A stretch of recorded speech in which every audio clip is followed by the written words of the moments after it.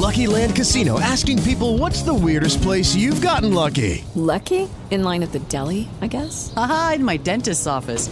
More than once, actually. Do I have to say? Yes, you do. In the car before my kids' PTA meeting. Really? Yes. Excuse me, what's the weirdest place you've gotten lucky? I never win and tell. Well, there you have it. You can get lucky anywhere, playing at LuckyLandSlots.com. Play for free right now. Are you feeling lucky? No purchase necessary. Void where prohibited by law. 18 plus. Terms and conditions apply. See website for details. The Downtown Rams podcast is brought to you by our proud sponsors, Rams On Demand, Seat Giant, Throwback Joe, and now our new sponsor, Kayvon Webster's new LA food truck, Vibe 305, from South Beach to Sunset. Hashtag catch a vibe. For more information, check out vibe305.com today.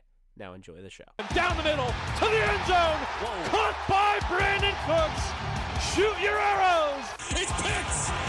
The Cal Roby Coleman throws. End zone caught. Touchdown.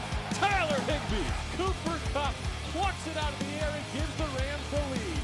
LaMarcus Joyner returns to the lineup with an interception in London. 35-30. Robert Woods, first down 20. 10-5. Touchdown. LA! No, it's Goff who keeps it. And Goff goes crashing into the end zone. Aaron Donald almost beat the football there and comes away with his third sack of the afternoon. Met immediately and sacked. Corey Littleton, have yourself a day. And he gets gobbled up. Savage has to eat it as Michael Brockers picks up the sack. He's decked by Ebukam. Picked off. Marcus Peters. Strutting his stump.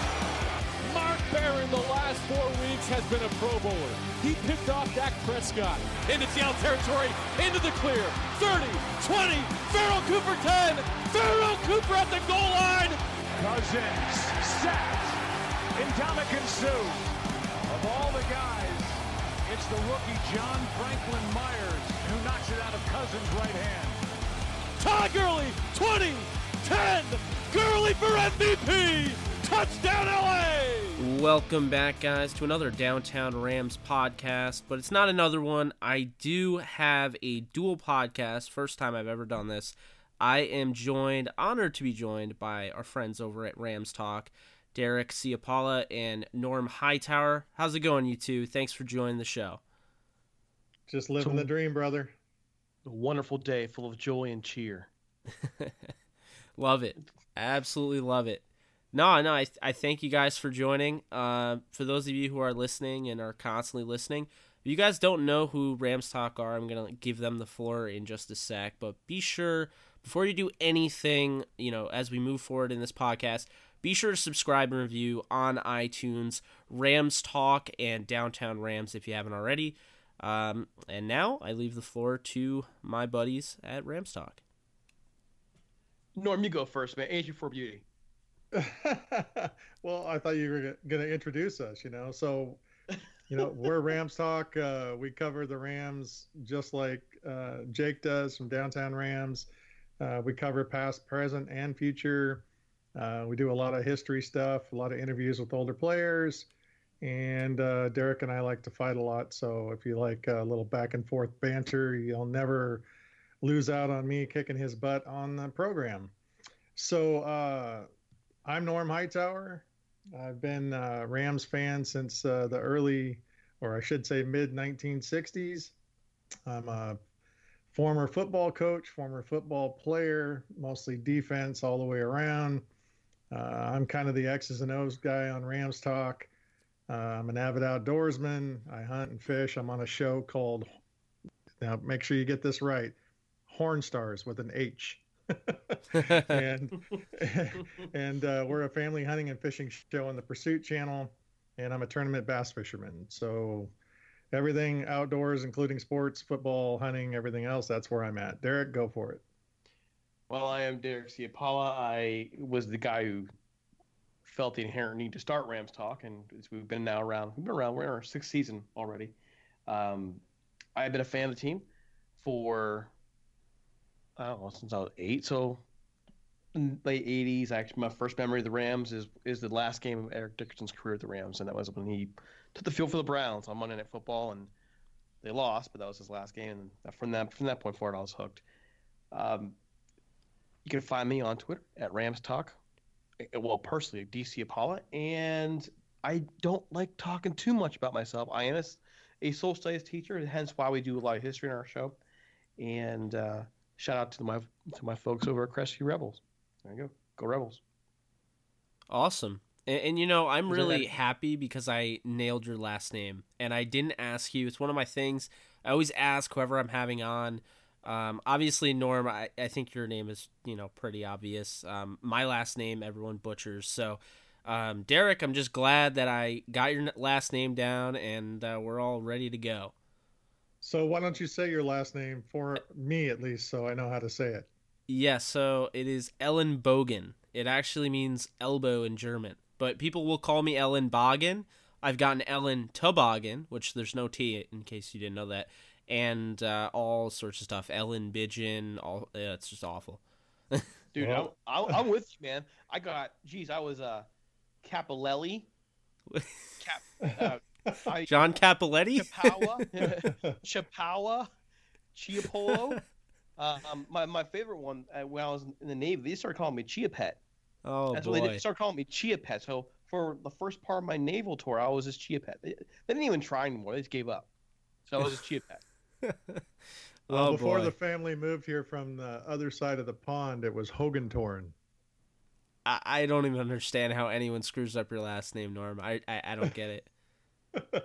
Yeah, it's High pretty easy. Tower. Although I've been called High Flower, Low Tower, all the fun things, and until they see I'm 6'4" and about 360, and then they back off.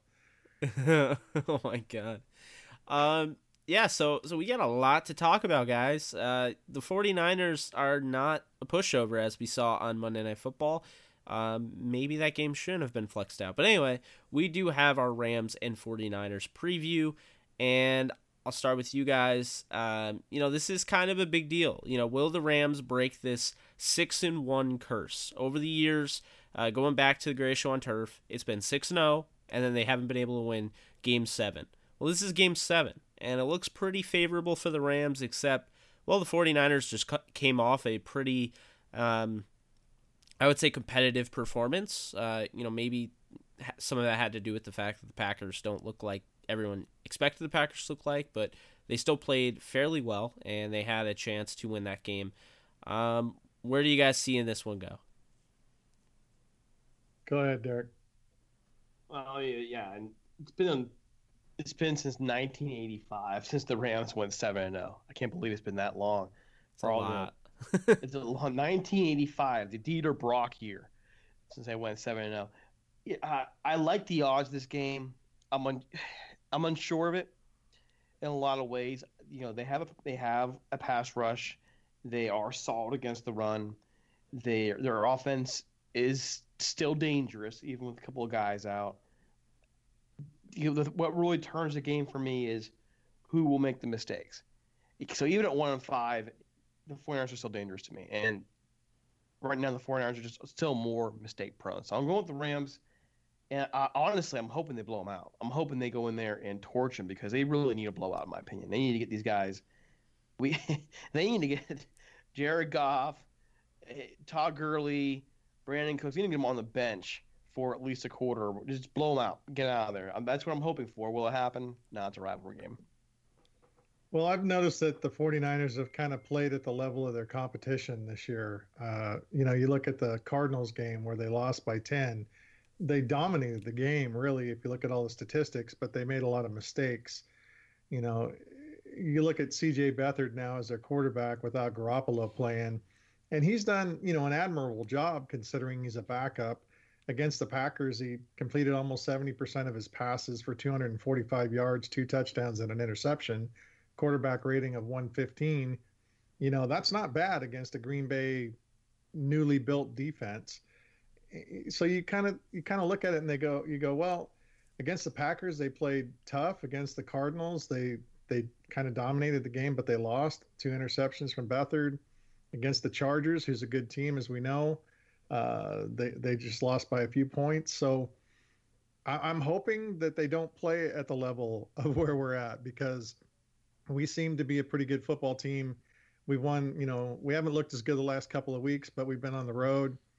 and injuries are kind of hitting us and stuff. So I kind of see the turnover battle being the big difference in this game, and the Rams don't tend to turn over the ball much, and the 49ers seem to give it up on some costly mistakes. So, I'm thinking the Rams are going to win it by at least a couple touchdowns. Yeah, I definitely would agree with that, Norm. And Derek, I definitely see what you're saying. I think the Rams really do need a blowout. That Packers game coming off a bye is going to be something where I think they simply need to just win this game, but a statement win would definitely help going back to, facing a formidable opponent. Although I can't knock the 49ers. One, they're an NFL team. Two, we saw what happened, with the Raiders. The Raiders were still, as bad as they've looked this year.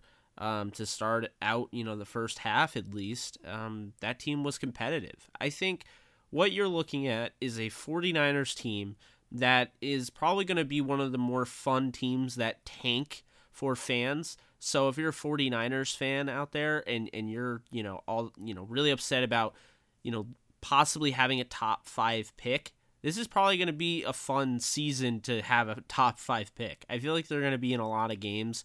CJ Beathard just gives you a chance. He's not going to be, Charlie Checkdown. He's somebody that can go deep down the field. And when you have, a Marquise Goodwin, you have one of the young up-and-coming tight ends in football in George Kittle. You have guys like Pierre Garçon and Matt Breida. I think you do have a chance to compete in the game. And they have a lot of talent on the other side of the ball as well. Really what gets me, guys, is Kyle Shanahan, because I think when you have you have a young coach like that, that has that type of, I think I won't call him McVay, but I feel like he's kind of, the next tier below McVay, which in turn is going to keep you competitive. I think he makes some really solid decisions as a manager of the game. So yeah, I expect this game to be competitive to start, but I think the Rams is going to be kind of like the Raiders game, where towards the end they kind of just put the pedal to the metal and take over. I lean towards the idea that they are probably going to score over 30, and the 49ers, it'll be around, I'd say, 17 points. But, that's just me. Moving on, the key matchups in this game, because, I think... And obviously, with like Aqib Talib out, that would have been a nice matchup, Aqib Talib versus, maybe like a Pierre Garçon. But I think one of the key matchups here is going to be whoever is against Richard Sherman, because quite honestly, despite what we saw, all those videos that came out during training camp about him being slow and all that, he's actually had quite a season for, how long he's been healthy. So who do you think he's going to match up with, and do you think that's like a legitimate matchup to watch? Well, I think it's going to be tough to tell who he's going to match up against, because the Rams are going to probably, do what they've been doing and line up guys all over the place and kind of change it up. Without Cooper Kupp probably playing, Robert Woods will probably end up in the slot every once in a while. He'll probably be outside every once in a while. And, you just kind of don't know. But I would think that they probably try to keep him on Woods. And, yeah, I would say Robert Woods is probably who they're going to try to cover him with. Sherman will probably cover him. That would be my guess. I'm kind of just thinking about one thing. And here's the thing. I haven't seen – you mentioned Sherman. What have you seen from Sherman this year that tells you he's close to where he was? That's an honest question, because I have not seen Sherman on film yet. Yeah, no, I think I really just feel like he's not quite where he was, and I don't think he ever will be there again. I wouldn't call him the best corner in the league, but I would still say he's probably top 15. I don't see the sheer explosiveness out of him, but he is very decisive. He's quick to react, and he's been able to stick with his guys. There was a PFF thing that came out, and it was the yards per coverage allowed, and it was Sherman and it was Talib among the two top guys. I think I just saw that yesterday or whatever. But yeah, I think he's actually had a solid season. Now, the problem is with him is, again, those lingering injuries. So he's missed, I believe it was 2 games so far, so it's kind of a smaller sample size. But from what I've seen on film, I actually have really been impressed with Sherman's ability to come back from such a ridiculous injury. I mean, anytime you have an Achilles tear, I mean, that can be really detrimental to, finishing your career, let alone getting back to where you were. So I think he's definitely going to be to somebody to watch. And, I also, Ahkello Witherspoon, I guess, he's kind of, he doesn't really do it for me, as far as what they drafted him to be. Like, he, coming out of Colorado, big 6'3" guy, on the, cross. I think really what the 49ers have that's really interesting is those 2 bigger corners, size, advantage. But it's funny because, Kupp is actually the bigger one out of the bunch. And then you have Reynolds. Now, Reynolds is probably going to go up against somebody on the outside. And then, like you mentioned, I think Woods is going to funnel his way into the slot, maybe, Cooks and alternate it. Although, I did see him, we'll talk about this a little later on, Reynolds was limited with a hand injury. So, I mean, we could see some KhaDarel Hodge. That would be that'd be interesting. I know they picked up Nick Williams and JoJo Natson is on the roster, so I don't know if they'll dip that far down the depth chart, but that's really why I'm asking the question, though. I'm asking about Sherman because when you talk about the matchups that you're bringing up right there, the matchup that I'm really interested in is not who Richard Sherman covers. I'm interested in who's going to try and cover Brandon Cooks. I want to flip that around because I don't think they have the guys to cover Cooks. They're not going to put Sherman on Cooks. So I don't think they can. And so that's where my frame of mind is. You're asking the question, well, who does Sherman cover? I think by default it's going to be Woods, especially if he's not 100%. And that means who covers Cooks? Because they don't have the guy to cover Cooks. They really don't. And that's a really good point because, we didn't really see that in the Packers game, guys, because the 49ers had the guy that you can't cover, in Marquise Goodwin. I didn't really see the Packers don't really have that guy that's a breakaway guy like that. I mean, obviously they have some guys that run in the 4-4s, physical freaks.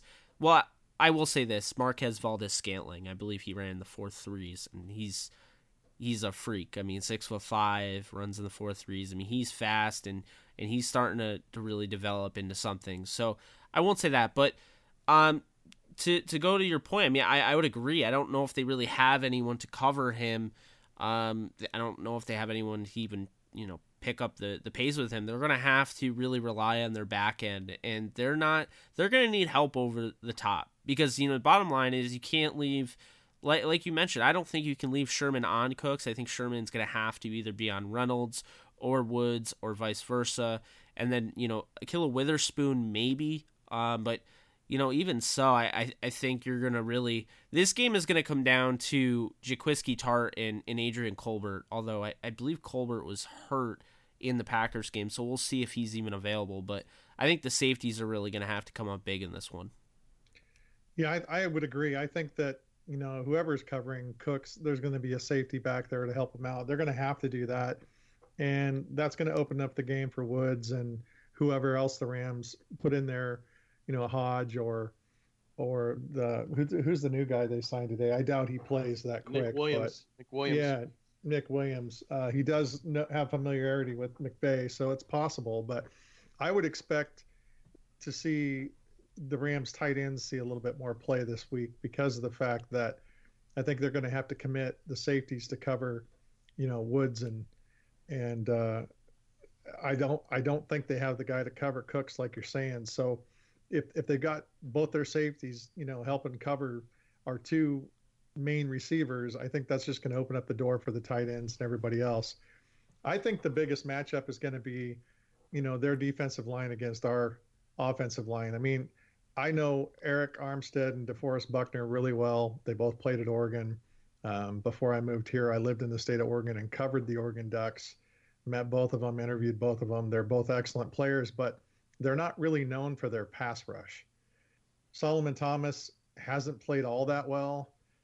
Earl Mitchell isn't, a huge pass rusher. So if Goff has the time to throw and the safeties are committed, I think that's going to open it, wide open for our tight ends. So that's kind of where I see things going. Yeah, I could definitely see that. I actually really like DeForest Buckner. I think he's turned into one of the better players at that position, and I think he's always somebody to watch because he can wreck games. He's done it before. However, going back to that point with Cooks, I think having that type of speed on the perimeter is really going to.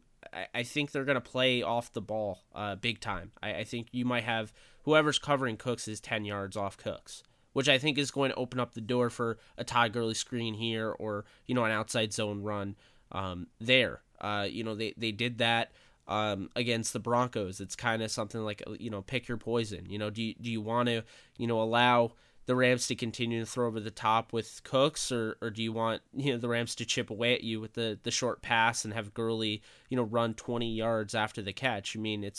It's hard to go up against this offense, and it's really, the 49ers I think are going to have to hope that they can just try taking advantage of the defense, because I don't see them slowing down the Rams offense. I don't see the Rams really punting in this one, maybe once. I think the Rams are really going to have to, shut them down on defense to get that blowout.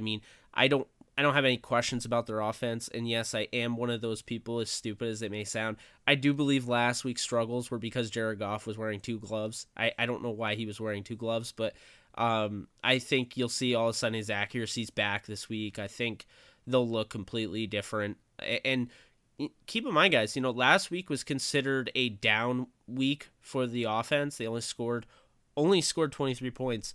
They had over 400 yards of offense. So, if a down week is over 400 yards of offense, then, when they're at their best, they're going to be at their best. So I think this is, one of those games I could see people, picking against the Rams because they don't have Kupp and overreacting to it, but there's too much there, and I don't really see it going any other way unless the Rams defense, makes this kind of like a shootout. So I want to back up because you caught me a little bit there. You said that you think the reason why Goff struggled was the gloves? I do.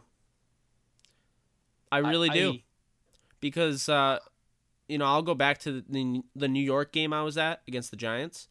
That game was like really, really cold, and he wasn't wearing gloves that time. But you go back to the New England game, that was the last time he wore gloves, and I don't know, the ball just didn't come out as effectively.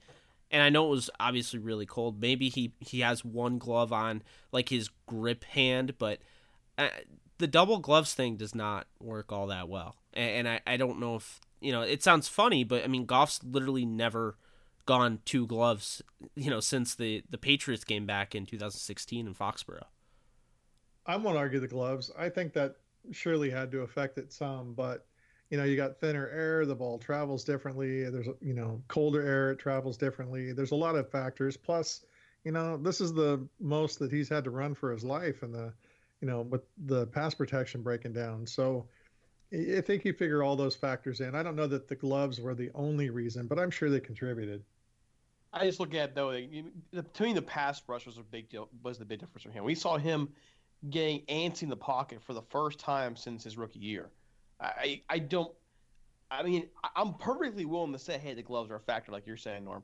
But I look at it going, hey, the Broncos covered the Rams receivers very well, A. And B, Von Miller and, oh boy, Mr. Chubb, Bradley Chubb, were on him all day long. Made him awful nervous. He's making throws. Even his arm motion was just rushed. And so, to me, it's more than just the gloves. It's more than just the Broncos played the Rams passing game. Let me stress the words passing game very well. And bringing that around the 49ers game, that's what has me worried about Armstead and Buckner. Can they get that rush on? I think the difference, though, is the 49ers secondary is nowhere near as good as the Broncos secondary is. Well, Yeah, the other absolutely question is, with are that. they going to bring in a nickel? I mean, are they going to bring in a nickel to help out? That's the other question. Can they afford to do that when you're looking at, Reuben Foster, Fred Warner, Malcolm Smith in the middle? Do they have to take one of those guys out and bring in a nickel to help cover? And if they do that, Todd Gurley's probably going to have a whale of a game. So they're in trouble on defense, I would think. Yeah, and to go to your point, I don't know if they can afford to, simply off the fact that the way, somebody like a Fred Warner, can defend as a in the passing game. I watched him at the Senior Bowl. I mean, his range, he flies all over the field, and I was really impressed with his ability in coverage. I mean, that goes back to just when he was at BYU and on film. But, then obviously you have Reuben Foster, which, again, Reuben Foster was put in a rough position like Anthony Barr was against Cooper Kupp, because on Monday Night Football, the Packers got, I believe it was Devontae Adams down the field, and Reuben Foster was the only one covering him. And then Malcolm Smith, again, is somebody else that I think works pretty well in the passing game as well in coverage. So they have some good coverage linebackers. I don't know if you can take them out and put Kwan Williams in. I mean, you can, but I don't know if I would do that the whole game. And that's where I just feel like this offense has too much an advantage. And to go back to what you guys were saying, I think the gloves had a major factor, but I totally hear you. I was saying coming into the year, the Rams were going to go 14-2, and I had one of their losses actually being against Denver because I just felt like the altitude and I felt like Case Keenum, last year you saw what he was able to do in Minnesota. I thought he was going to be able to have more of an impact in that game, but I'll take being I'll take being wrong. I will definitely take that. But I think the Rams offense is definitely going to bounce back mightily in this one. You had them 14-2. Who was the other loss? The Saints. So I had them going 15-1, and the only loss was to the Saints. How about that? What did I have them at? I think I was. You were probably 7-9 or something. No, stop it. I think it was 12-4. I think it was 12-4. Yeah, I think that's what you had them. Well, I like those. I mean, they could go 12-4.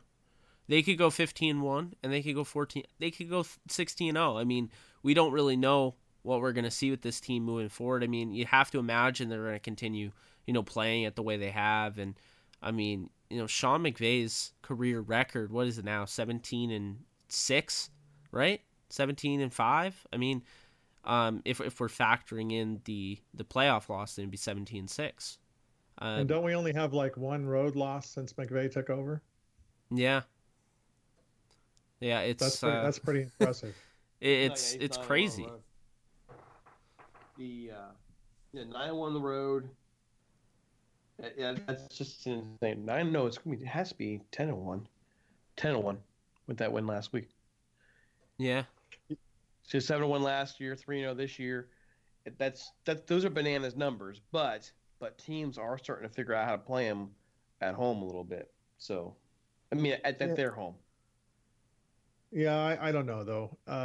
If the Rams offense can get back on track to where it was, and if we can avoid any more major injuries. And, one thing that I did a lot of game study and game film study on last week was the run defense for the Rams. And when we watched them get kind of run over a little bit by a couple of teams, I spent some time and did a lot of looking at the defensive line and linebackers on the run game, and they just weren't keeping their gap integrity. And we watched the game against the Broncos last week, and they seem to have fixed that. So if they can stop the run against the 49ers and continue to do well there, I think it's going to be tough for the 49ers to move the football. Even with our injuries in the secondary, I think that you'll see guys, like Joyner and John Johnson, maybe playing a little bit of, outfield out there. Yeah, and it's really funny looking at what they were able to do, against running backs this year. I mean, obviously, we know in the Vikings game, Dalvin Cook was playing injured, and he didn't really even get going that, he didn't get going at all, really. And then Melvin Gordon, who's looked like a top 5 back this year. I mean, he had a solid game against the Rams, but it wasn't like, an amazing game or anything like that. Really, the best single game performance on the ground against the Rams has been Chris Carson, who's gone up against the Rams defense before. So, that's really been it. I was actually really impressed with their ability to stop the run against Denver. I think that was one of the really big takeaways in that game because, you have guys like, Royce Freeman from Oregon and Phillip Lindsay from Colorado. Phillip Lindsay's been terrorizing defenses all year pretty much as a scat back, but they've actually been using him in between the tackles as opposed to just as a pass catcher. And I mean, he only had 4 carries for 18 yards. And, Royce Freeman, he averaged 2.4 yards a carry in this one. And really what it came down to was, the fact that, out of the running backs wise, Phillip Lindsay had 6 catches for 48 yards. But, I mean, that's always been kind of the Rams' crutch. I feel like those guys can be dangerous. You saw Chris Thompson. I mean, I saw him in person, last year, in the Redskins game. You saw, Austin Eckler. Just guys like that are, it's never really the big bell cow that worries me for the Rams defenses. It's always, that scat back. Well, in this one, I feel like the Rams have to worry a little bit about Breida. We've seen his ability. I mean, again, small sample size. They've only played 6 games, but Breida was leading the league in rushing at one point. We've seen him, be able to kind of be that spark for the 49ers, and that's one of the things, I guess, with the run game. Are they going to be able to, stop these guys? I know they have kind of a big this monstrosity of running backs in their backfield. With McKinnon out for the year, they have Alfred Morris, they have Raheem Mostert, who randomly had a really good game on Monday night, and then they have Breida. Do you guys think that they're going to stop the run this week? Do you think it's going to be more like the Broncos, or could we see a game similar to the Seahawks in this one?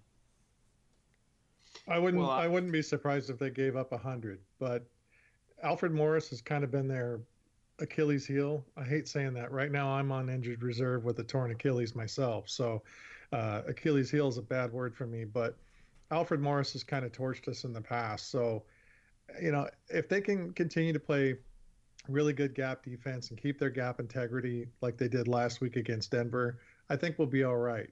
It's just, sometimes you don't see what's going to happen until the second half with the Rams. They make their adjustments at halftime and they come out and they end up, pulling away in the second half. I'm really hoping they can stop the run in the first half and make it tough on CJ Beathard and make him make some mistakes, and hopefully we can capitalize on those. A couple things going back too is, in fairness to the rushing argument, and again, I'm not trying to beat the Rams up on this, is Denver, for whatever reason, abandoned the running game when they weren't out of the game yet. So the Rams stopped them a couple times, and they just said, okay, screw it. And they just went on Case Keenum's arm. So while they were improved, we don't know how improved they are yet. And to me, going this week, I look at it going, there's an easy way to stop the run in this game. Get out, offense, just blow them off the ball immediately. Just go, our offense, get out early. 2-3 touchdown lead, make them one-dimensional, and then all we got to do is worry about George Kittle and Marquise Goodwin. That's what I would like to see them do, is let's make them one-dimensional and not have to worry about that double-headed snake that they have in the backfield right now, and then it's not going to be a problem. And that's the Rams' offense has the ability to do that. In the second quarter this year, they have outscored opponents by 31 points, just the second quarter alone. Get that early first-half lead, knock them off the ball, make the 49ers one-dimensional, and this is a win that is a blowout when we would hope it would be. Yeah, that has to be – I mean, that really has to be the key to the game. Once you make them one-dimensional, I mean, no matter if you have Garoppolo or you have, Beathard out there, again, one-dimensional football is not, the way to play. And I think that you could see, a few interceptions in this game. I think – Beathard's a gunslinger. Whether he's good at being a gunslinger or not, You saw him give, receivers an opportunity as well as defensive backs. I mean, we're talking about the interception to Kevin King at the end of the Monday Night Football game. And the 49ers, just one thing I keep noticing is just they don't go away. And I think it was Norm that mentioned this earlier, how they actually dominated the Cardinals statistically. And, even when Garoppolo was out, they didn't really go away in that Chargers game, the Chiefs game. And then the Chargers game, they were in it. I don't know. Like, I don't look at this team again, like, just to shake them off. But this is an ultimate opportunity for the Rams to blow out a team before they go up against a team coming off a bye. Because I don't know if they've gone up against a team coming straight off a bye and a team as talented as the Packers. So they really have to, get the ball rolling on that. My X factor for this one, I'm going to say right now, I'll say this, Josh Reynolds. Because I really, I wonder, this is a huge opportunity for Reynolds. I don't think Kupp's injury is going to really extend. I mean, he might miss the Packers game, but this is a huge opportunity for a 4th round pick that was kind of in line for, a heavy workload coming out of the draft, but then they traded for Sammy Watkins last year, and it kind of pushed him to the back of the line. And then this year, Sammy Watkins is gone. You think, oh, well, Josh Reynolds is coming up, and then, the Rams go out and they, trade their 1st round pick for Brandon Cooks. So, I just look at that where I'm like, that's definitely something that, you have to keep in mind. And Josh Reynolds, again, I mean, it was the first game he stepped in, there were the injuries to Kupp and Cooks, and he had 3 straight touches.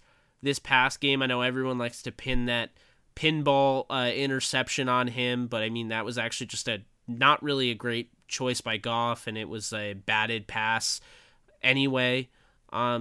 So I don't know, guys. I mean, I think one of the X factors I would say is Josh Reynolds, and then on the defensive side of the ball, I would say it's Corey Littleton, because this guy's leading the team in pass breakups, and he's actually shown his ability over the weeks to really continue to grow as a linebacker. I really love him in coverage. He just stands out every week. And this week he's going to go up against George Kittle, so I think it's a huge opportunity for him. Those are my 2 X factors, I would say. What do you guys think about that, and what are yours? You just want the Rams X factors? You want 49ers X factors too? Really just the Rams X factors. All right, Norm, go. Sorry. I'd say Marcus Peters on defense. He's going to have a good game and not give up the deep ball. And if he can do that, I think that's going to be huge for the Rams defense. So I'll go with Marcus Peters on defense. On offense, I hate to sound predictable, but it's got to be Todd Gurley. If Todd Gurley can, rush for over 100, keep putting 5-6 yards of carry out there, make 2nd down and 3rd down real short. I think that's going to be a key for the Rams to be able to put a lot of points on the board. Lastly, I'll say McVay's play calling in the red zone. If he runs the football more, I think that'll be a huge X factor for us. All right, so for me, my X factor on offense is going to be Gerald Everett. Okay, I believe he's on the cusp here, especially with Kupp out. They're going to try and look more in the middle of the field here. They're going to have opportunities with like Jake was saying, their quarterbacks are going to play off the ball more. There's going to be room underneath to make some plays. So I want to see. I think it's going to happen. They're starting to target Joe Everett more. I don't know if you guys have noticed that, and I think he's an X factor in this game. He's a guy that sooner or later a McVay offense is going to start getting back to those tight ends, and little by little we've been seeing that. Defensively, I'm going with Mark Barron. That is where we're going to see the Rams really stopping the run in this game or not. If they keep gap integrity, as Norm was saying, if he and the other linebackers can get in there and make some plays, then this isn't going to be a problem on Sunday. But Mark Barron, to me, is that key. He's the one he's been that missing link for much of the year, And if he's in there hitting people, it's on. I think we're going to be fine. Yeah, I mean, I think Mark Barron. Same thing with Gerald Everett. Excuse me. Gerald Everett is starting to get more and more opportunities and more reps because I mean, at least I believe that that shoulder injury, I think kind of put him behind a little bit. And now that he's fully healthy and he's probably up to speed, I think they feel comfortable with gradually giving him more reps each week. In a game against like the Packers next week or moving forward to the Saints, I think you could be seeing Gerald Everett as a legitimate piece that they have to lean on due to the increase in competition. Like I do think that it's going to get to that point where you'll see them going up against a team that can take away somebody like a Cooks and double team him or something like that where you need to rely on Everett. So I definitely agree with that. With Barron, I mean, he's coming off, I believe it was an Achilles injury, or yeah, I think it was an Achilles injury. He's coming off an Achilles injury and he's now having to play, in the NFL as a starter, and everyone's expecting him to go right back to form. I mean, he didn't really have any time to prepare during the off season. It was pretty much all rehabbing and trying to get back to full strength. So I definitely would agree with you. I think he's an X factor, and I think he's also another guy where over the year you'll start to see him, get more comfortable, and I think he's really going to get acclimated. And I believe last year he finished in the top 10 in run defensive production for linebackers per Pro Football Focus. So I think he's going to be up to that form by the end of the year. And the Rams are a little lucky in that regard because they get guys like that back. And then, you talk about somebody like Ogbonnaya Okoronkwo, who we'll talk about a little bit later.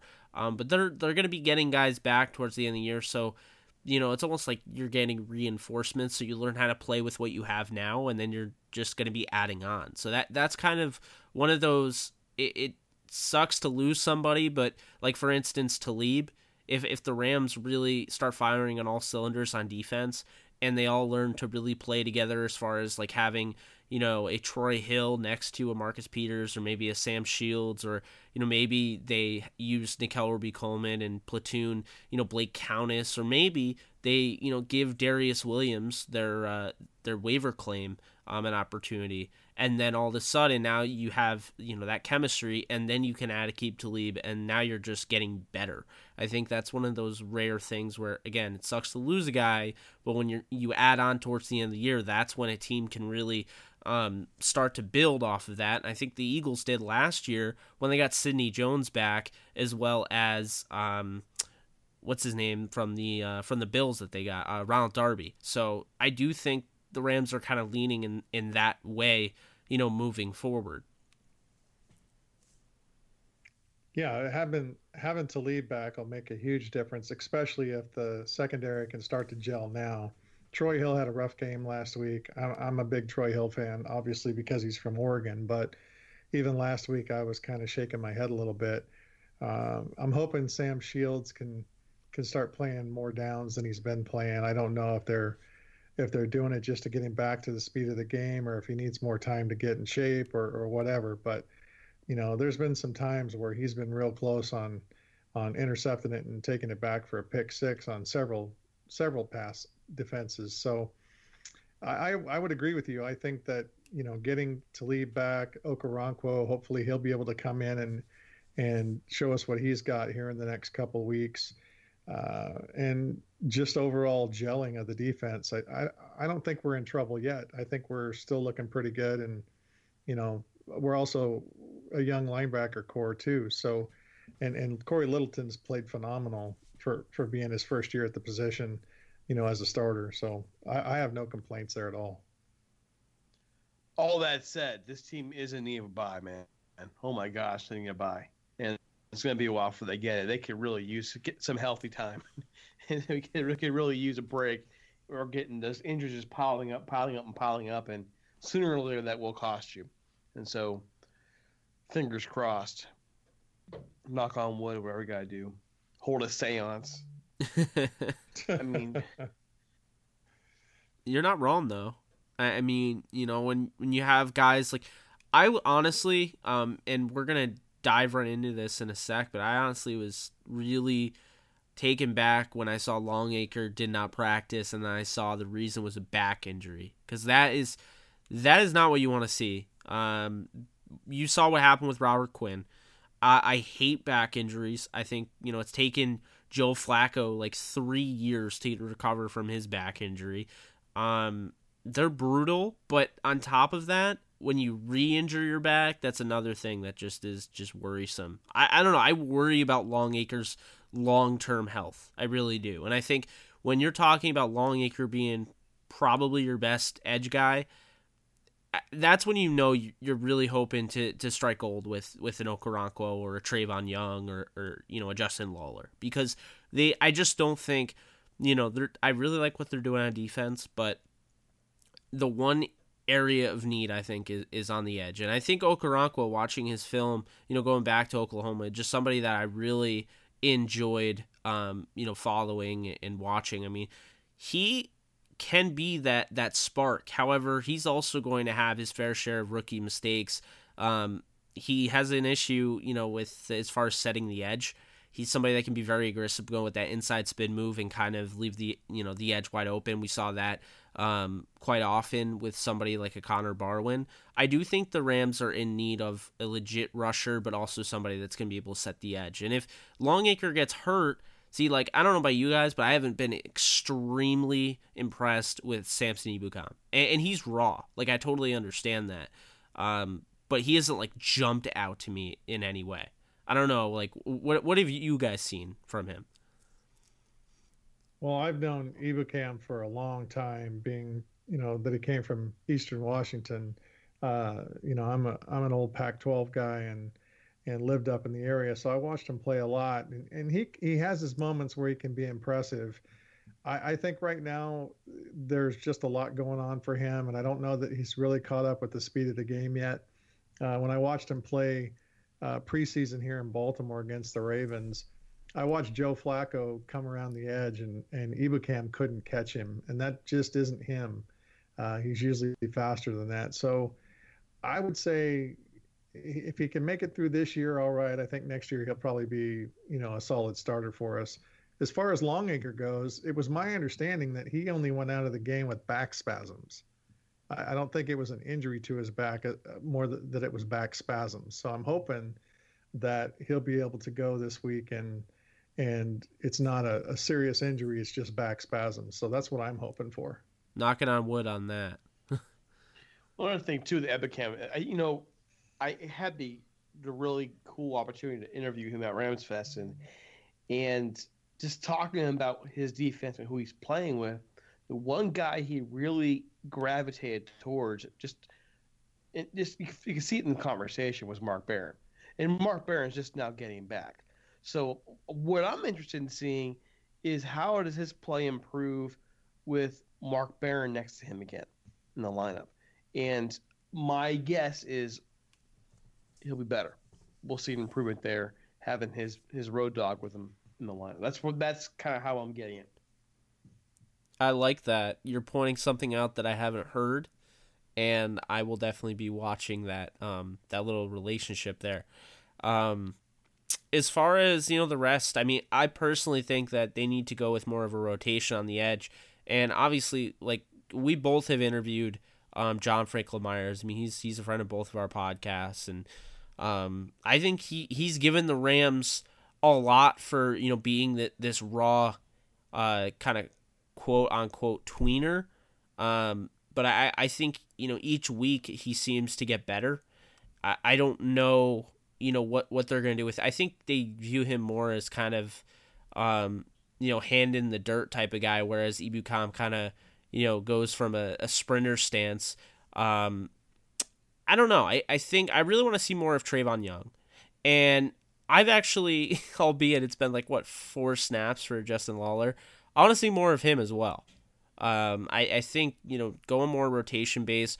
Keep in mind, next year they'll have, you know, guys like Morgan Fox and Garrett Sickles back, so we'll see, you know, how much they're able to contribute or if they're able to even make the roster. I think Morgan Fox definitely would. And I think those guys would have helped this year, but it'll definitely be interesting once, Okoronkwo joins the fray, because I think he's the most talented rusher on the roster, as crazy as that sounds.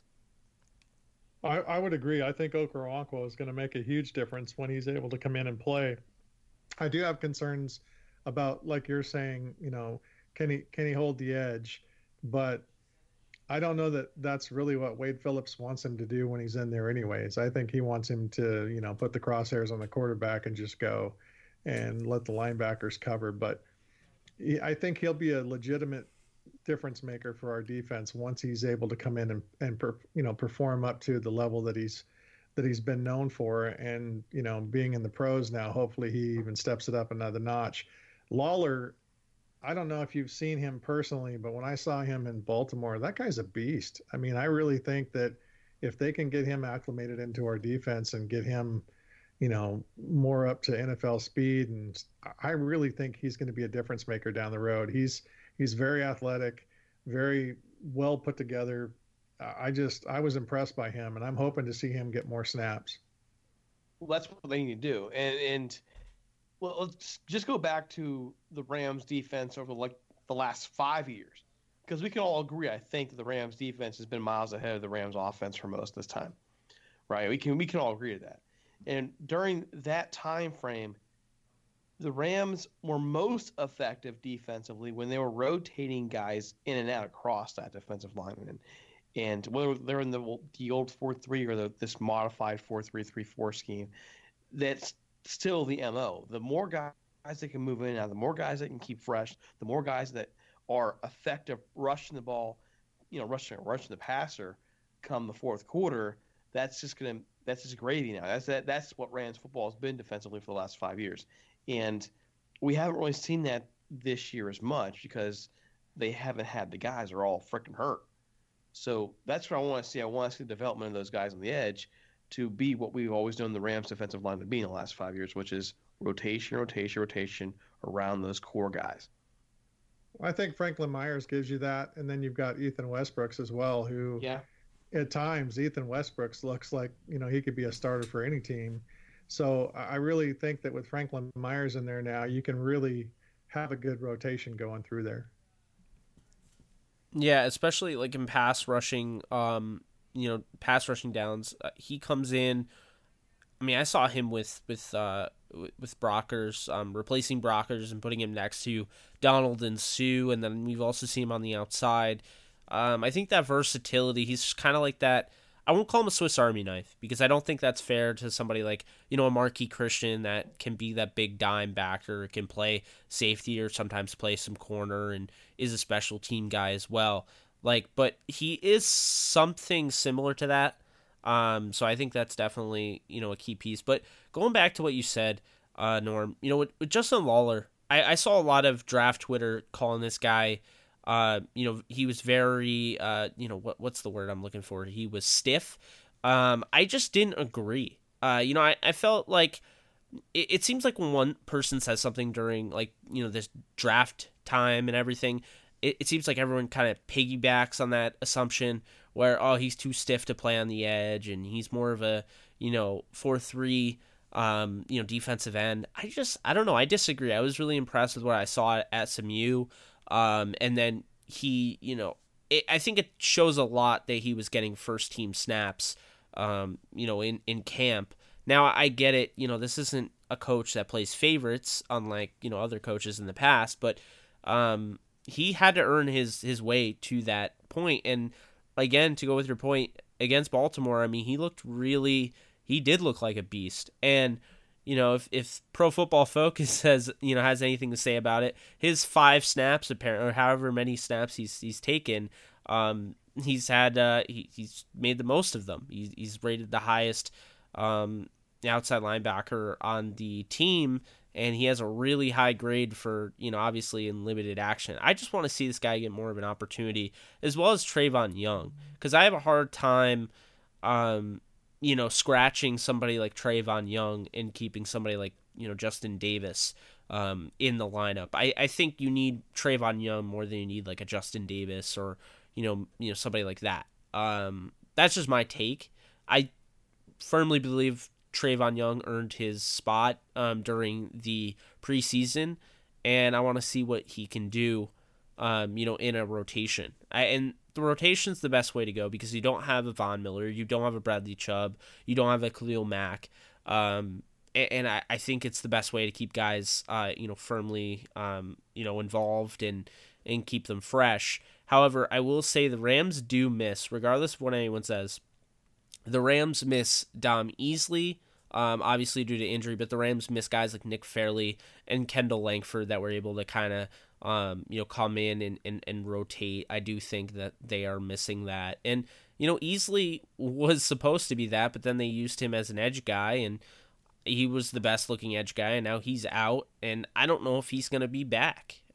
He's on the IR, and you can only designate 2 guys to return from IR after the new rules, so that would leave them to decide between Talib, which really isn't much of a decision. I mean, he'll be back, and then you have Farrell Cooper, and I think it'll be a little tough to bring back Easley, even to say if he's ready or not.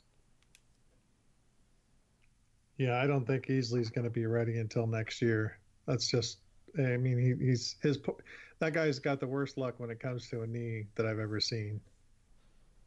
Denari Alexander. Yeah, well, and don't forget also that the Rams only have a set amount of injury reserve guys they can bring back now.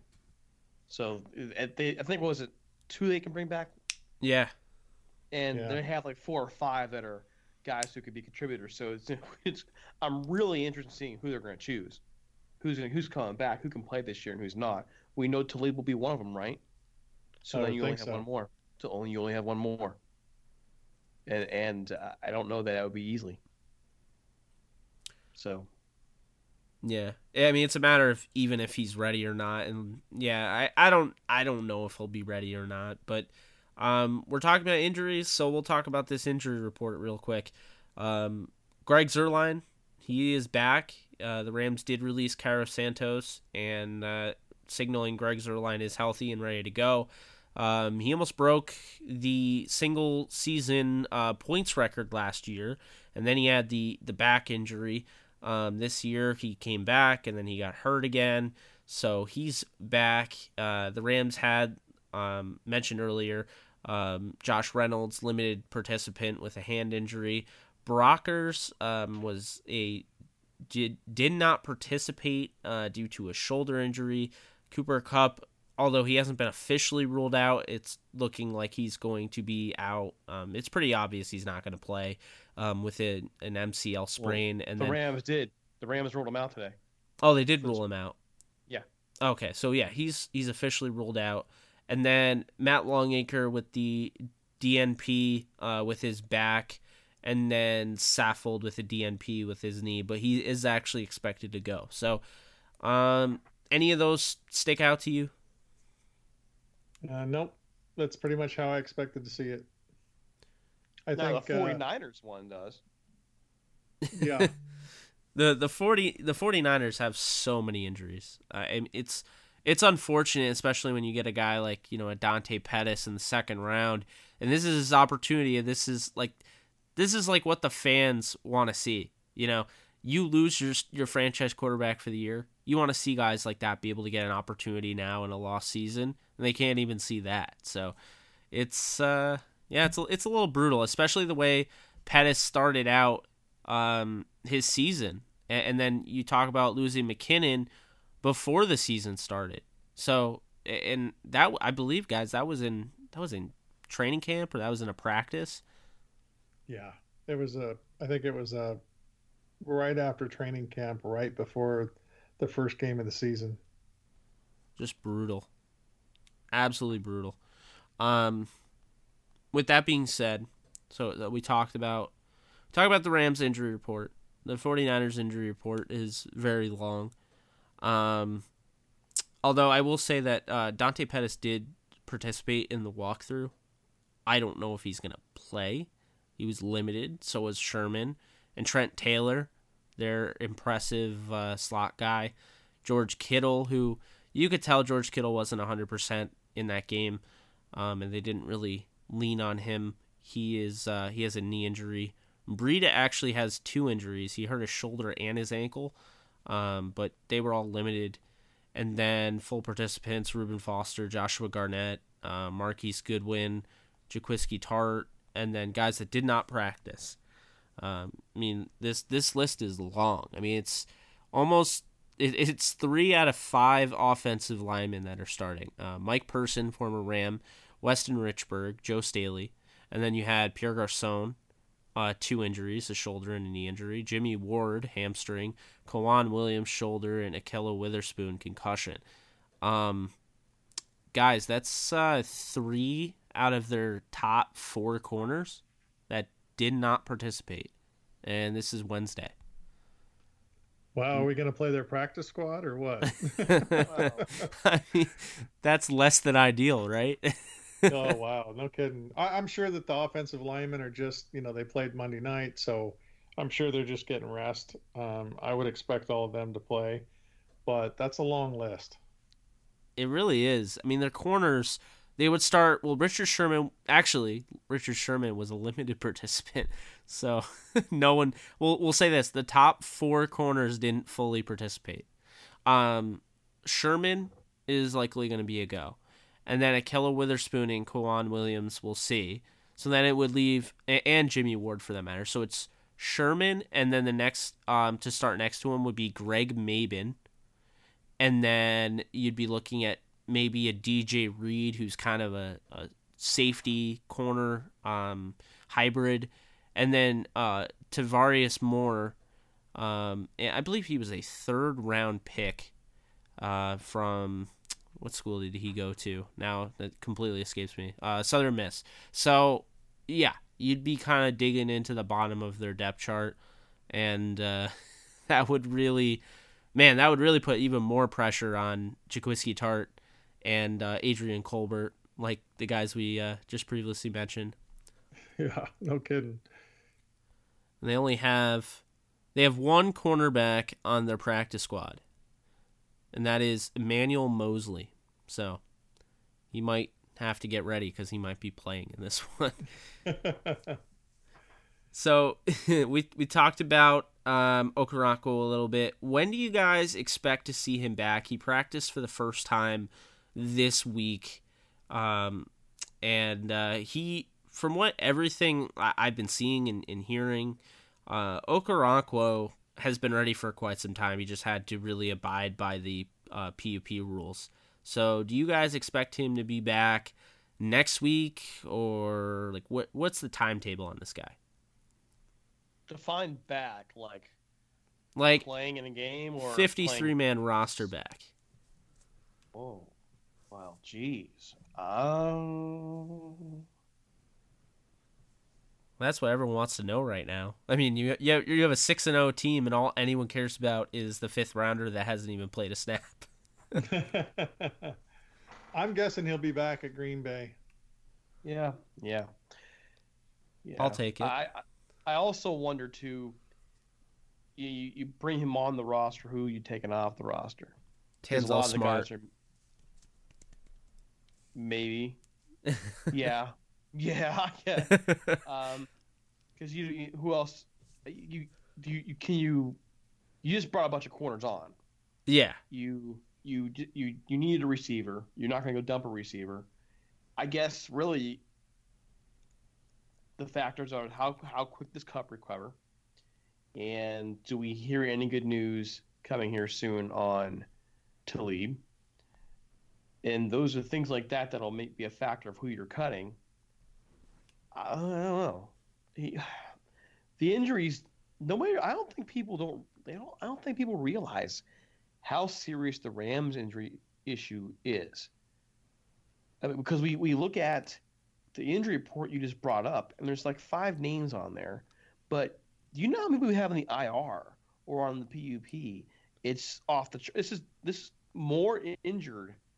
The Rams are more injured now than they ever were at any point last year. So try and figure out how you're going to move this roster around. I'm glad I'm not the guy making that decision. I'll go Green Bay because I think something's going to happen between now and then, but I don't know how you move that without somebody else getting hurt. Unless you, like you said, Tanzel Smart. I don't know how he made the 53, to be quite honest. I sound like a hater, though. I mean, realistically, guys have to do more than just the preseason, but I watched every preseason bit of film, and wow, I could not believe. I mean, he had the worst preseason games I've ever seen of an interior defensive lineman. Come on, Jake, you know the real issue here is, you know what, you still want T. Gray on the roster. That's what really you want. T. Gray on the roster. She's like, just cut smart. I want T. Gray there. Just give me some T. Gray. It's hard, man.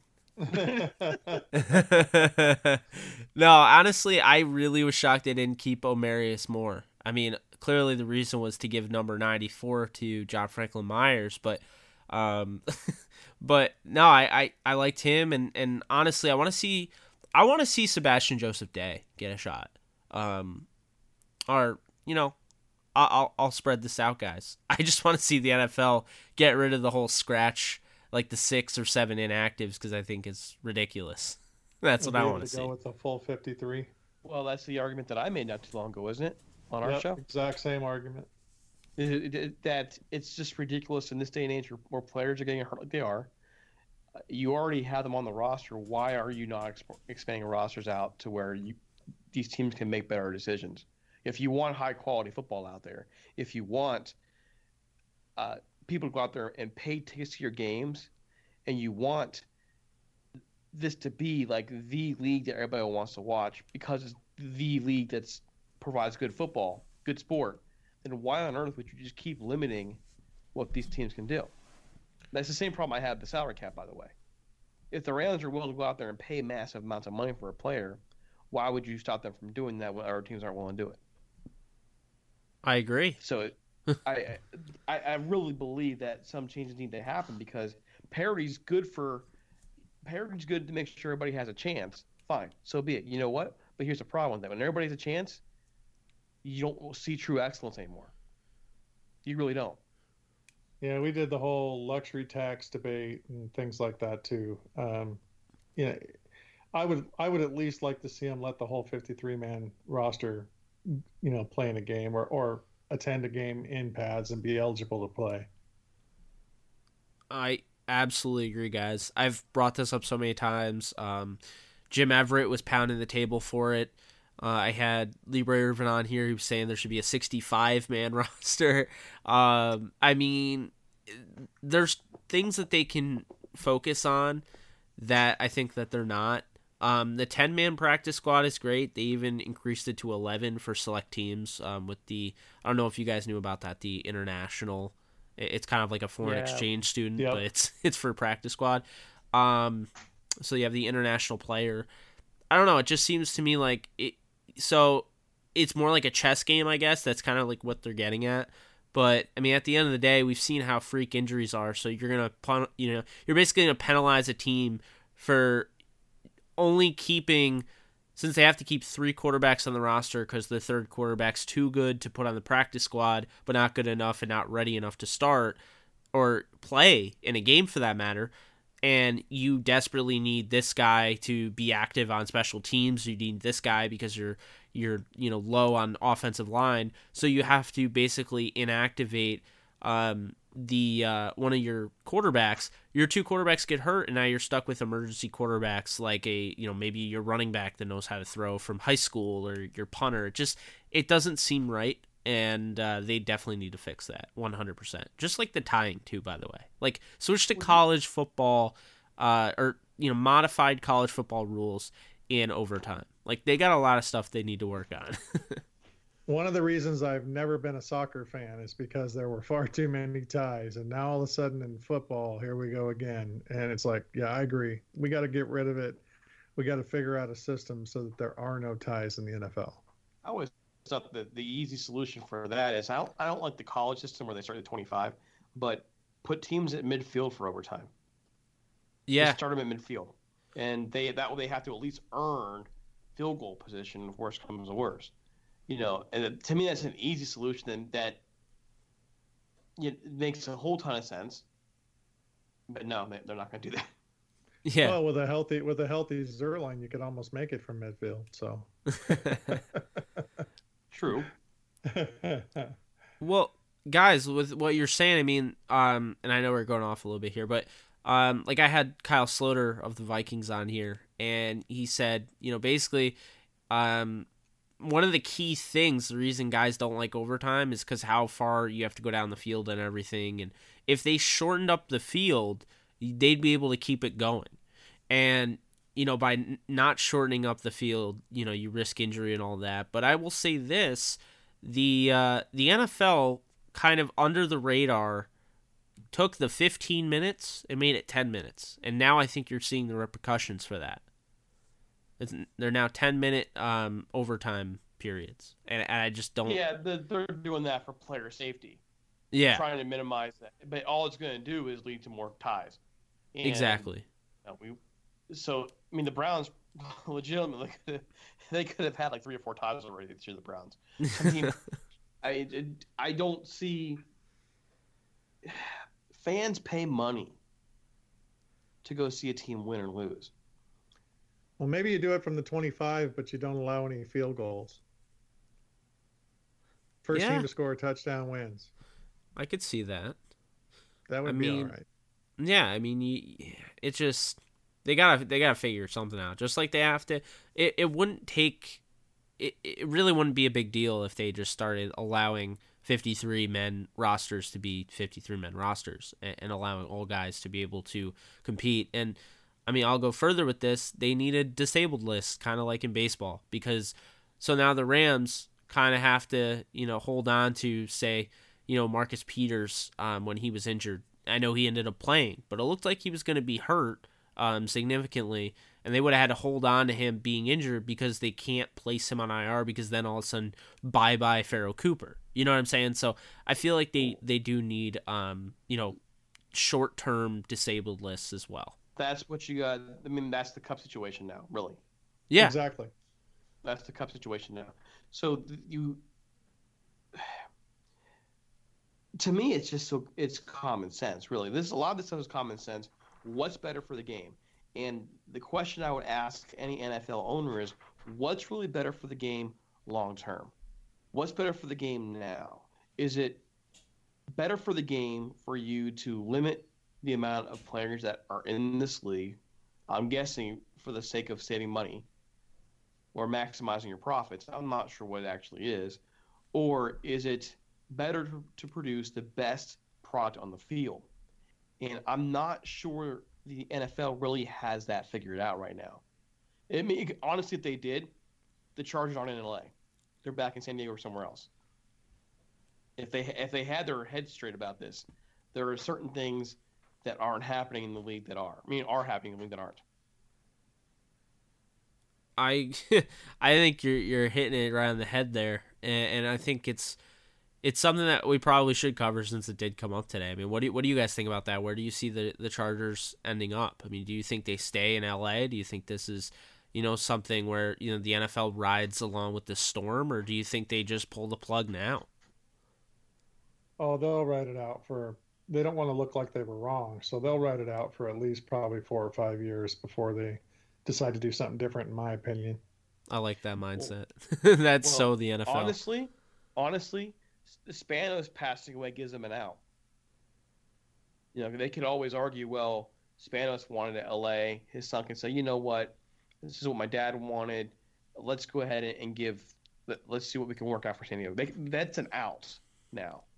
And they didn't really have that before in terms of embarrassment factor. Okay, they can literally throw that guy on the bus, which they've already shown they're willing to do. They threw him on the bus for relocation anyways. So, just on the flip side of it, what's to say, hey, you know what, the NFL going and saying, listen, man, go back to San Diego. We will allocate not the normal. One, we'll refund your relocation fee. Okay. And we'll allocate league funds over to build a stadium. What do you mean? That's the normal, the G3 or whatever it's called. Okay. No, we'll give you more than that. If you can get a medium commitment from San Diego, or worst comes to worst, just say, we'll build your freaking stadium. This is the NFL. They won't do it, but I think they might consider it now. Why? Because what is the only real viable market left over now? It's San Diego. Oakland's not even viable right now. Maybe St. Louis. Dude, well, you tell me how St. Louis is viable. They're still paying off the dome. Oh, absolutely. I mean, they're in worse shape right now in terms of, jeez, he's here. You're picking an old wound there, man. The best proposal they had, go back, rewind. The best proposal they had was a 62,000 seat outdoor stadium on the riverfront. What did Kroenke put out? What did he want? If he was going to stay in St. Louis, he wanted a real deal, top of the line stadium that can host a Super Bowl. I don't think any team is going to leave California to go back to St. Louis under a stadium that's 62,000 on the riverfront. It's just not going to happen. So what's your real option? Really, what's your option right now? San Diego or London? And that's a whole other problem. Well, I'll throw one in there too.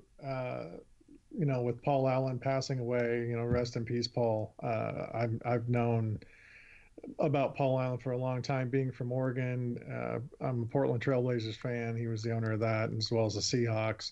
The reason that Portland really hasn't had a chance at an NFL team was because he didn't want it, because it would compete against this Seattle market. Most people in Oregon are Seahawks fans, but Portland's a viable option, I think, much more than St. Louis. Portland. That could. But Portland's having so many other issues right now, though. Portland will always have issues, but St. Louis has issues too. Well, they both do, and but I would say that I wouldn't really view, until some of those issues are solved, I wouldn't view any of them as a real viable problem. And I get what you're saying, because Portland 10 years ago was like the spot, and I think the NFL missed their real chance to expand there because Paul Allen didn't want a team there. And now with all the political issues going on there, and then you look at St. Louis, and I mean, St. Louis is just broke, and San Diego is really your option that's left over. If you that fits the market, that fits everything, just put them back. I mean, San Diego makes the most sense, obviously, especially if it is the Chargers. But, like I said, I don't really think the NFL does anything for 4 or 5 years just because they want to admit that they're wrong at anything. And, I can't see – I think it would be a detriment to the team. They couldn't move them for a while anyways unless they took them back to their old stadium, which I don't think anybody wants. So, I'd say it's at least 4 or 5 years before there's a viable option for a team to go to San Diego. If it is the Chargers, so be it. But I would say 4 or 5 years at a minimum. What about San Antonio with the Alamo Dome? But you already have the Texans and the Cowboys. They'll fight that. Yeah, I don't know if they want a third team. They'll fight that. I also look at it too is, at some point the NFL needs to take a bath on this. The thing with San Diego and the Chargers was a cluster, from the very beginning, and whether they move them back in 4 or 5 years or move them back now, just pull the freaking Band-Aid off, take a bath on this, and get it done. I think NFL fans would be much more forgiving of that than you keeping their team away 4 or 5 years and then taking them back because you're trying to save face. That doesn't really make a whole lot of sense. I get what you're saying. I'm not disagreeing with you. I know their mindset. I'm saying that the better mindset to me would be just take a bath on it. Admit, hey, you know what? We swung and missed on this. Let's work something out. If San Diego, if you just put it in this, we'll pay for your stadium. That to me makes the most sense, but there's a lot of things in the NFL right now that are confusing me. So I hear you. I mean, it's actually kind of a fun debate because there's so many different areas, and it's a really good. I think this is one of those questions where you could get a bunch of different answers. I mean, someone could give you Alabama. I mean, I would shut that down because I would say, look, Alabama Crimson Tide. I would say that they have the 40th highest market in the country as far as NFL. Salt Lake City, Utah, I just don't think would work. I think you have something with Portland. I think you have something with San Antonio. I think you have something with San Diego. And I think those are probably, I mentioned St. Louis kind of as a joke. St. Louis seems more involved in trying to get their soccer team out there or whatever. But I would say those are probably the three best options. Portland, Oregon, San Antonio, and then what was it that I just said? Portland. Oh, San Diego. And then I guess maybe Oklahoma City is like a honorable mention, but I don't even know about that.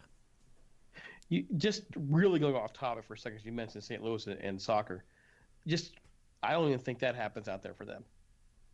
And the reason why is simple. FC Cincinnati. The MLS is going to put a team in the Midwest, and it was only going to be one team. They already have eyes somewhere else. I would be really super surprised if St. Louis gets that team.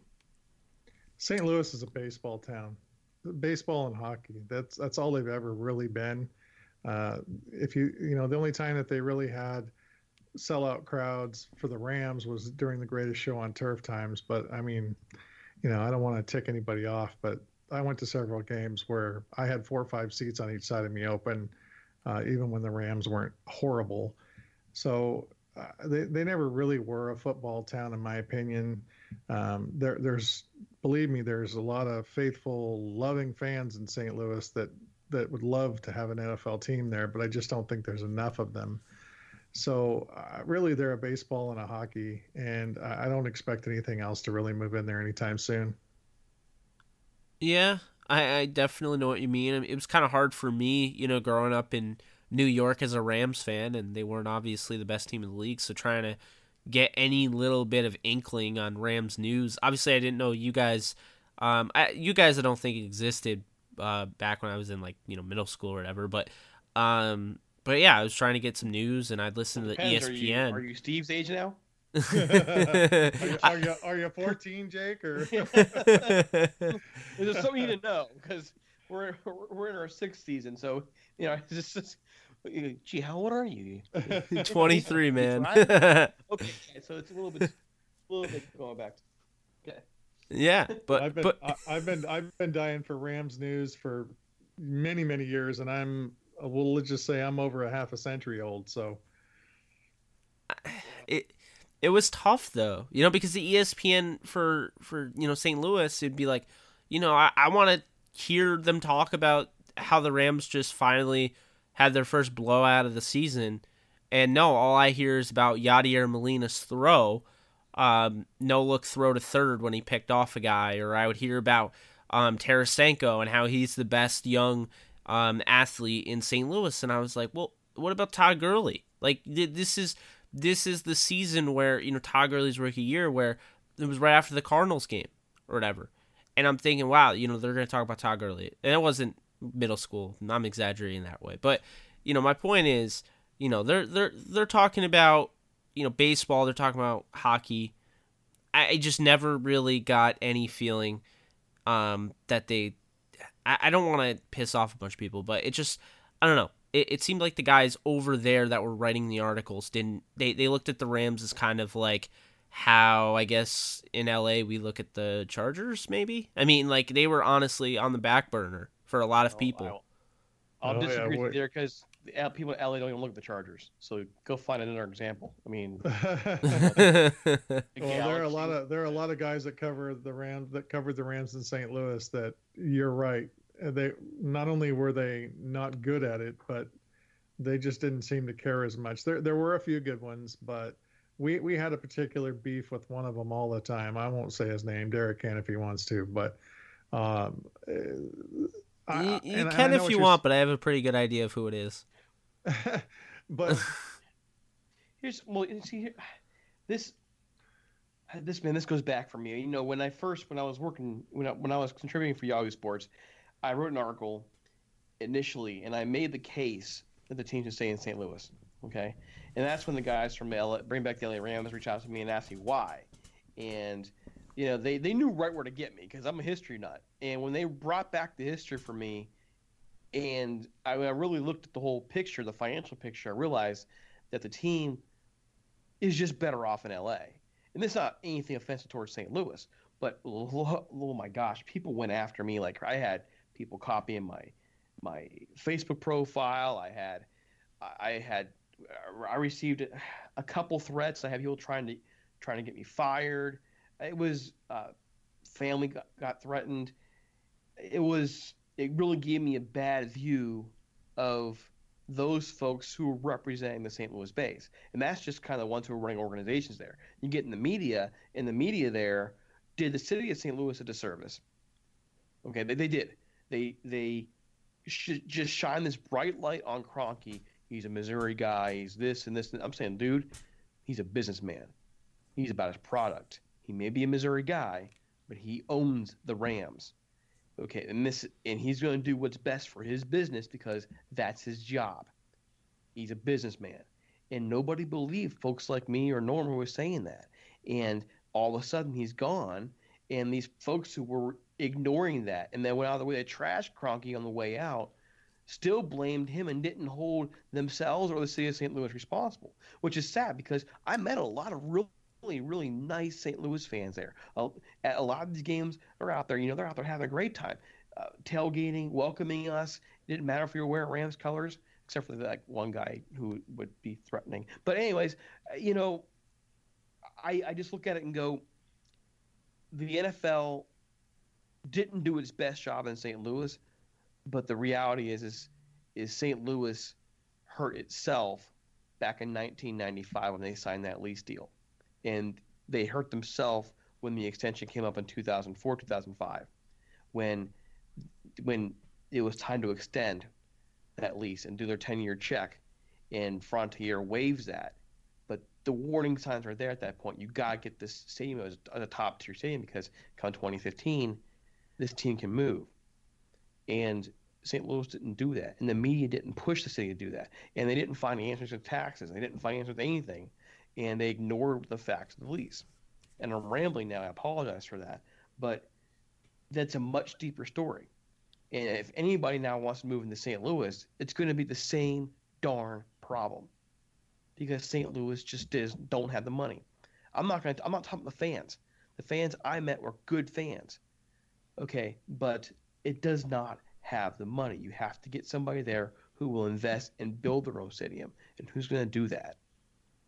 Well, and I went back and traveled back to St. Louis and attended the Keep the Rams in St. Louis rally that they had.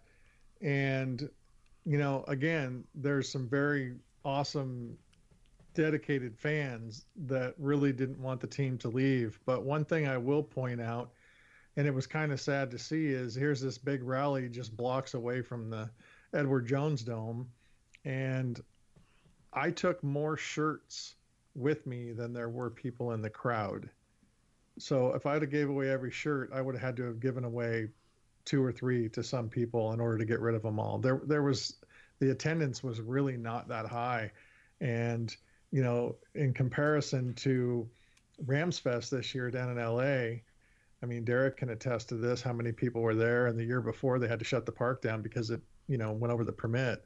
So I just don't think you have the fan base there as far as amount of people that are as passionate about the team as you do, in LA. So if you move a team like San Diego there, I just don't know that they would be embraced like they would be if they went back to San Diego.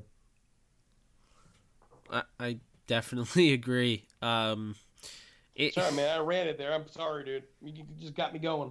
No, I think it's awesome. It's great content, and I think it just, it gives people another insight. I mean, this is the Downtown Rams podcast. I know you guys are Rams talk, but we're also just NFL fans. And this was a big NFL story that came out today.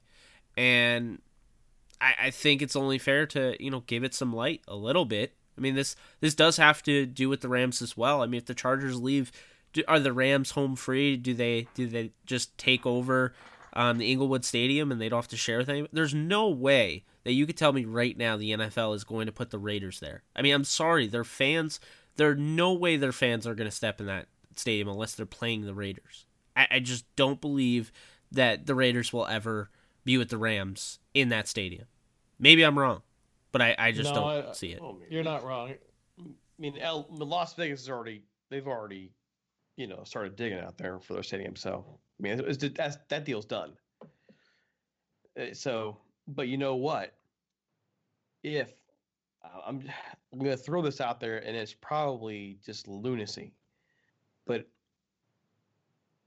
what if they said, screw this, San Diego, go back to, we're going to move you back there, and we're going to let the Raiders come hang out in LA for a couple years while the Vegas stadium's being built?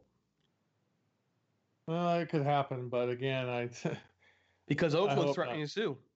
Yeah, I believe Oakland is suing, I think, and I don't see Kroenke taking that without a fight, but I've seen weird things from the NFL. I feel a little jerky even bringing up that thought, but it just occurred to me that if the Chargers aren't working there, and the Raiders could work there for a couple years, put the Chargers back where they belong, bring the Raiders to LA while they're waiting for the stadium out there in Las Vegas. But what would Kroenke say at that point? Would Kroenke say would he be opposed to it? But then he'll say, listen, they could tell him, look, we approved you out here already. We did you a solid. Nothing in the NFL ever gets approved that quickly, so I really don't see. I'm just really kind of pondering. I mean, it may be the stupidest pondering imaginable, but given how things have gone, would any of you be surprised if that happened? I would be surprised if San Diego's back in San Diego in the next 4 or 5 years. It would be 4 or 5 years. I really just don't see it happening because it was a large investment to bring them up here, and they're not going to go back to their old stadium. That's just not going to happen. So they're going to have to build a new one there. It's going to take 2 or 3 years, even if it was approved today. So I don't see it happening for 4 or 5 years if it's going to happen at all. Yeah, I tend to agree with that, mainly because you kind of talked me out of my original thoughts. I could totally see what you're saying. I don't, things like this take time, and again, it took a lot of money to bring them to LA, so I don't know if they're about to just kind of, before they even get into Inglewood Stadium, they're going to just, pull the plug on this. I think they'll kind of, ride it out, especially since, the Chargers are one of the best teams in the AFC now. They're not, a top-tier team, but they're still, one of the more competitive teams. I do think it's funny, guys, because once upon a time we were talking about how, the Raiders have Derek Carr, they're exciting, they got Marshawn Lynch for the time being because they're going to be in Oakland and he's from Oakland, and that'll kind of bring him to Vegas. And Jack Del Rio has really found his stride, and they're 12-4, and they're a playoff team, and they're the most exciting team moving, and they should be in LA, not the Rams. And now all of a sudden, what are the Raiders? I don't know how you're going to sell them to any fan base. I don't know. I don't know if this is going to go over well, honestly, because, Vegas, they'll be fine. Because there was this misconception where people thought Vegas didn't want professional sports there, or rather it had something to do with, the gambling and all that. But, look at the Golden Knights. Even if they were bad last year, they still would have gotten the attendance. But the Golden Knights being good and everything, I went to Vegas right before the season started. I had my Golden Knights hat on, and I got all these different compliments. I'm in Vegas right now. Why are you shocked that I'm wearing a Golden Knights hat? Then again, I'm from New York, and I picked them because they were a brand new team, and they didn't even have players yet. But that's besides the point. Point is, people were really excited for this team before the season even started. I saw jerseys, literal 0-0 no-name jerseys, because they just couldn't wait. There were so many people hyped for the Golden Knights, and then they really rallied around them when they were in the playoffs. And I just don't know, though, how well that'll go with the Raiders, because I don't know, now all these rumors out, Carr's available after the end of the season, so what, now you're not going to have a franchise quarterback, and you didn't bring back Khalil Mack, and It's just now everyone's for sale. It just seems like a really bad sell to any market. To be like, yeah, we have this Raiders team that was 12-4 3 years ago. Like that's gonna be your sell. Like what do they have? Draft picks. And supposedly they're shopping Amari Cooper, and it's ridiculous. Garyon Conley, he was a first rounder. What, last year, 2 years ago? I mean, now we don't like him. Like what? What? I know a lot about Garyon Conley, and if the Raiders trade him, they're idiots. Too talented. Just get rid of. Way too talented, and you took a chance on all of that, and I think it was all noise, honestly, if you ask me. But all of that pre-draft stuff, like they drafted in the first round, even with all of that. And again, I feel like that was all noise. But my point is, you drafted a guy like that, now you're going to get rid of him. Don't understand it. Yeah. Oh, Lordy. Okay. What else you got? What else you want to argue about? I think we're doing a pretty good job, boys. Pretty good podcast, and we're gonna wrap this thing up. Quick little debate question, because I did post a little poll on Twitter, and I have made the argument that I do believe Robert Woods is the best receiver on the Rams right now. With that being said, is Robert Woods a top 10 receiver at this point in time?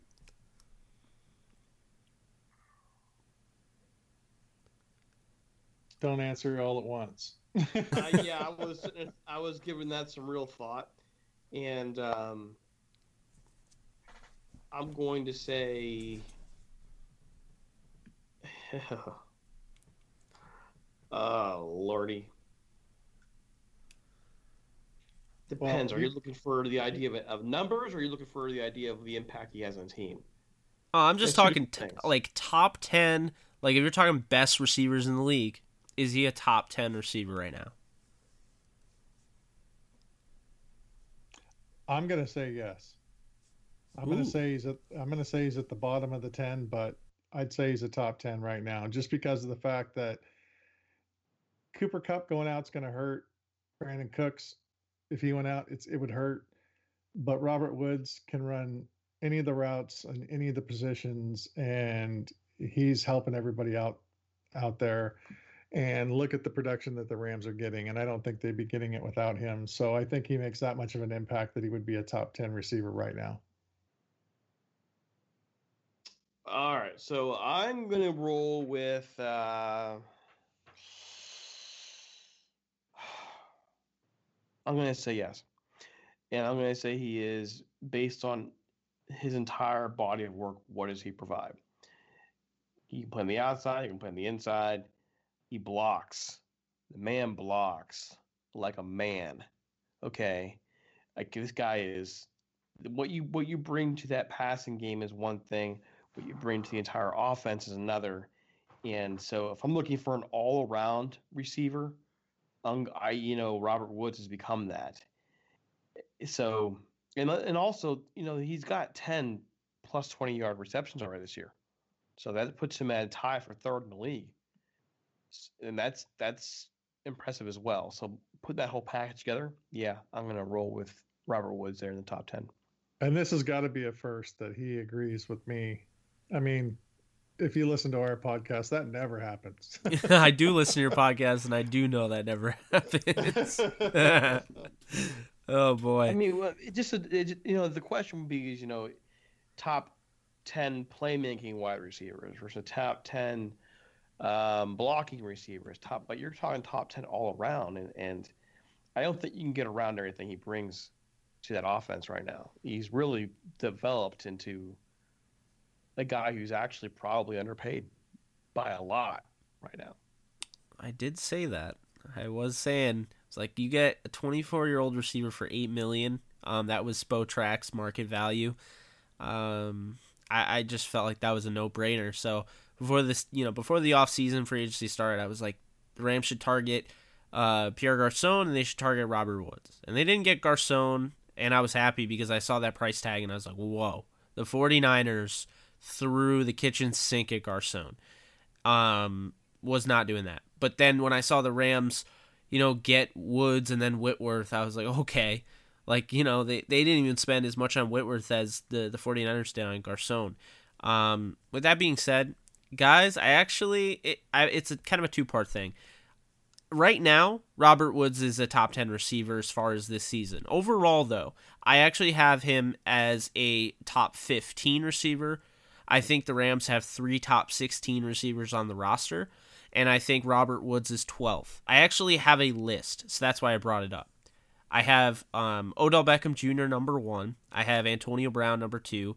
DeAndre Hopkins 3. Adam Thielen 4. Julio Jones 5. Michael Thomas 6. AJ Green 7. Tyreek Hill 8. Keenan Allen 9. Jarvis Landry 10. Mike Evans 11. And Robert Woods 12. I think when you look at what Robert Woods brings to the table, I think people are going to look more at the name. Like, oh, it's Robert Woods, the 500-yard-a-year guy in Buffalo. But this guy is the best guy in the Rams receiver group, and that's saying a lot since they have a lot of talent. He is interchangeable, can play on the outside or inside. He's a great blocker. That's one of the reasons why I felt like Sean McVay was going to target him. He had to be because he came from Buffalo, and no one ran the ball more than Buffalo over the last 4 seasons he was there, or however long he was there. They had Sammy Watkins and Robert Woods, and I swear to you, there were only a few games where they threw over 25 passes. It was a run-first offense, and they used a lot of blocking out of Woods, and he, because of that, was underrated, and because of that, he was underpaid, because it was actually a really good deal for the Rams, because you knew, watching the film, you saw against, a little bit of a small sample size against the Seahawks, that primetime game, he came through big time when Sammy Watkins was injured, came over, it was 100 yards, 2 touchdowns, I believe, and, he had a great game. That was kind of his little coming out party. I believe that was his contract year as well. So I do think, he just adds so much to this team. And one thing that I noticed, and this goes back to last year when I was at the Coliseum, I noticed his ability to improvise. If everywhere Goff's looking, guys are covered, he is constantly working to find his way open. He plays similar to Garcon, but I also he's got a little bit of Antonio Brown in him when, Antonio Brown gets a little open and throws his arm up in the air, lets Ben know where to put it. Robert Woods is constantly working, and the Rams are so lucky to have him, Kupp, and Cooks signed, as long as they have them. After Woods, I have Brandon Cooks at 13, Stephon Diggs at 14, Juju Smith-Schuster at 15, Doug Baldwin at 16, Cooper Kupp at 17, T.Y. Hilton at 18, Allen Robinson at 19, Devontae Adams at 20. So that's my list. I could be quote-unquote wrong, but that's kind of what I came up with. Right now, though, Woods is a top 10 receiver this season, and I think it's going to be a cool opportunity because last year he didn't have the opportunity to really come close to 100 yards due to the injury he suffered in the Vikings game. So I'm really looking forward to seeing him now, being able to be the guy. Hopefully, knock on wood, he stays healthy, and all these guys go over 1,000 yards like I said they were going to. That'd be awesome. It sure would. Anyone want to comment on my list about how wrong I am? I just think you have a lot of time on your hands. Yeah. I don't think you're too far off. I'd have to do my own list to compare, but I don't think you're too far off from what I heard. I think the one thing I would argue is maybe I have Michael Thomas too low because, he's just phenomenal. But, just watching Adam Thielen, I think right now, since we're talking about, Robert Woods being a top 10 receiver right now, I would say Adam Thielen might be the best in the game right now this season. So he's the only guy besides Woods that has had over 4 straight 80-plus yard games this season. Only guy. He's a stud, that's for sure. He definitely is. Well, guys, I think you made it through. No one fell asleep, despite the fact that I was told that would happen. Well, Norman's had to directly inject caffeine into his arm at least 4 times. You can't see that. Oh my God. Well, maybe we'll do a live podcast, and the next time people can see it. Well, I am the old guy, so got to be up and ready to go at 5 a.m. He's more decrepit. Okay. Yeah. I'm getting the middle finger right now. I promise you. I can guarantee he's giving me the middle finger right now. Two of them. He gave me 2. I told you. Oh my God. Well, you guys are awesome. I look forward to joining you on your side after the game against the 49ers. Hopefully the Rams have a nice fat W, and we're talking about good things, because it's always harder to talk about bad things. But that's going to do it, guys. Hope you guys enjoyed. For Jake Ellenbogen, they are Rams Talk. And again, this has been another Downtown Rams podcast. It's been 131 episodes. So, guys, have anything to say before we skedaddle? I'm ready to go to sleep. Follow us on Rams Talk Rams on Twitter and on Facebook. We have a group, all that jazz. Subscribe, iTunes, reviews. We appreciate all that stuff. And thanks for having us on. Absolutely. Thanks for having us, Jake. Hey, it was a lot of fun, and again, I look forward to joining you guys later on in the week. You got it. All right, that's a wrap. Adios.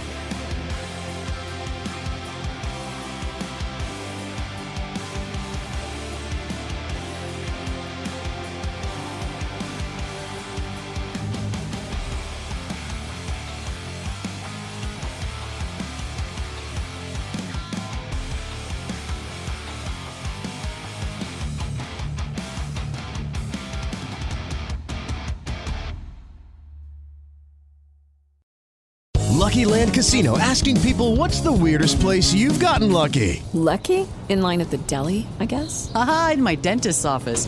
More than once, actually. Do I have to say? Yes, you do. In the car before my kids' PTA meeting. Really? Yes. Excuse me, what's the weirdest place you've gotten lucky? I never win and tell. Well, there you have it. You can get lucky anywhere, playing at LuckyLandSlots.com. Play for free right now. Are you feeling lucky? No purchase necessary. Void where prohibited by law. 18+. Terms and conditions apply. See website for details.